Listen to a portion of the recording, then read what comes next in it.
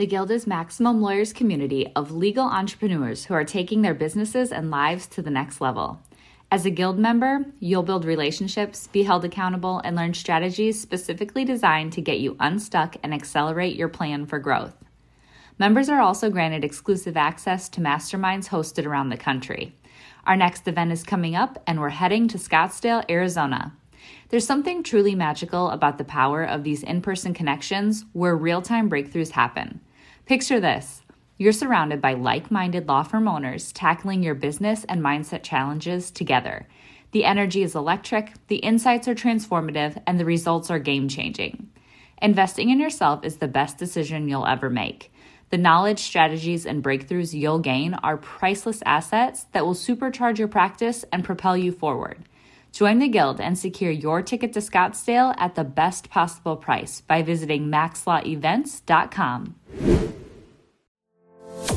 Run your law firm the right way. This is the Maximum Lawyer Podcast. Your hosts, Jim Hacking and Tyson Mutrux. Let's partner up and maximize your firm. Welcome to the show.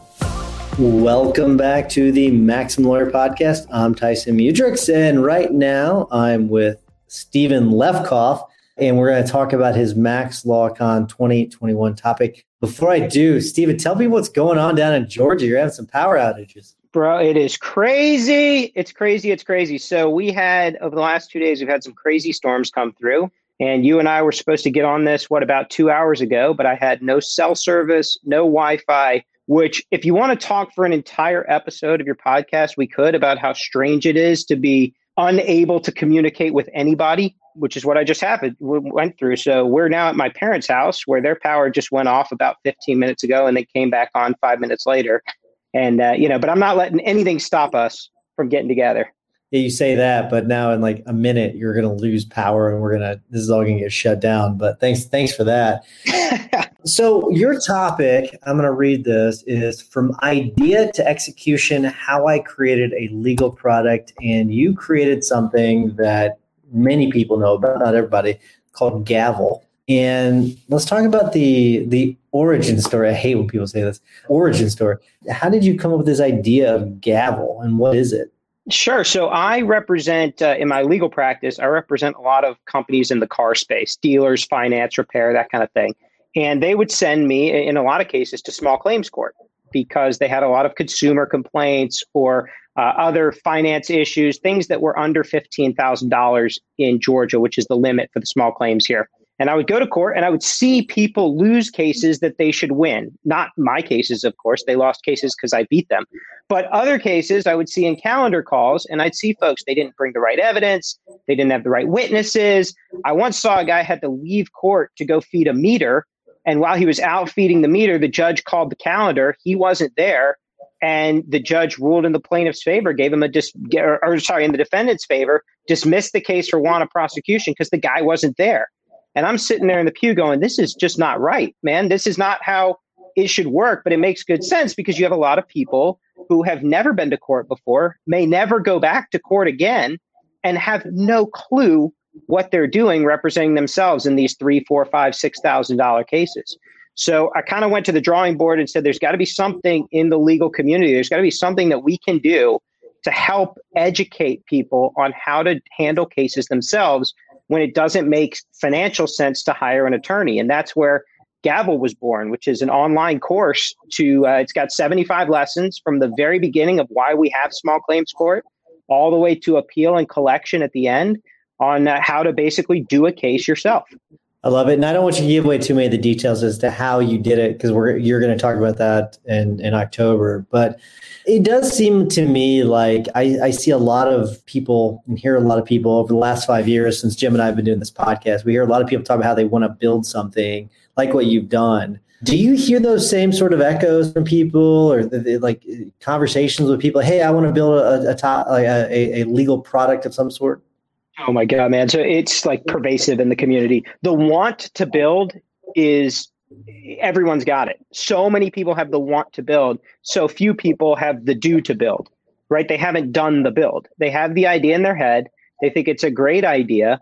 but they haven't pushed the button like you once told me to do, right? They haven't recorded the live video. They haven't made the course. They haven't created the PDF. They haven't done the things that you just got to do. And sometimes, like in my case, COVID helped, frankly, because the court's closed. And so I didn't have to go to court for my law firm.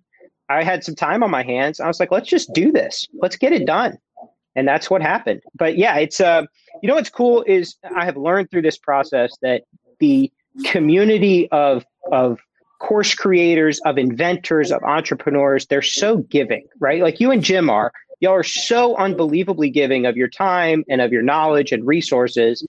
And that's what I want to be, right? I want to be giving. And that's part of the reason I'm so excited to present in October, is to be a giver and kind of give back from all the folks that I've leaned on to do this. But in doing that over the last few months since Gavel's launched, I can't tell you how many calls I've gotten, emails I've gotten. How did you do that? I've wanted to do this for years. I have this great idea, but I can't seem to get over the hump, right? I don't know what to do next. I don't know what the next steps are, man. It's all the time. I mean, I do think it's going to benefit a lot of people. I think it's great that just the whole idea that you're helping a lot of people that are underrepresented, which is awesome. I think you're also going to help a lot of lawyers create things that I was really impressed how quickly you put it together. I think you benefited from your brother a little bit because you combined your knowledge with his expertise as well. You put those two together, which is fantastic. Not everybody's got that relationship, but you took advantage of the resources you had. And I was actually I've never told you this. I was sort of blown away by how quickly you've done it. It was really impressive once you pushed the button. Now, I want to talk about that a second. I mean, I may have said push the button, but you're the one that had to do it. Like, what got you over that hump? Like you sat around with this idea for I don't know how long, and finally, like, you know what, I'm going to do this. Like, what was it? Like, what got you over that hump? So I realized a couple of things. Number one, I'm not getting any younger, right? And someone else is going to do it if I don't. So I'm sitting on this idea. The longer I sit on it, the more worried I am that somebody else is going to do it. And I'm going to go, darn, that was my idea. They took it and they did it. And now I'm just sitting here running my law firm like every other law firm owner with this thing that passed me by. So there was that piece of it. There was also I overcame a lot of fear by pushing the button.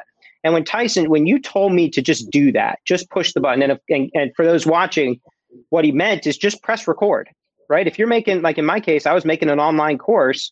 I had the table of contents pretty much done. I had that fear of, am I going to sound foolish? Am I not going to sound like I know what I'm talking about? Is my voice right? Do I have the right microphone? Do I have the right lighting? Well, it turns out I'm not even on any of the videos. So I spent all this time worried about my camera and my green screen. I took 10 videos of me on the screen, and my wife and I both watched them, and she looked at me and said, nobody wants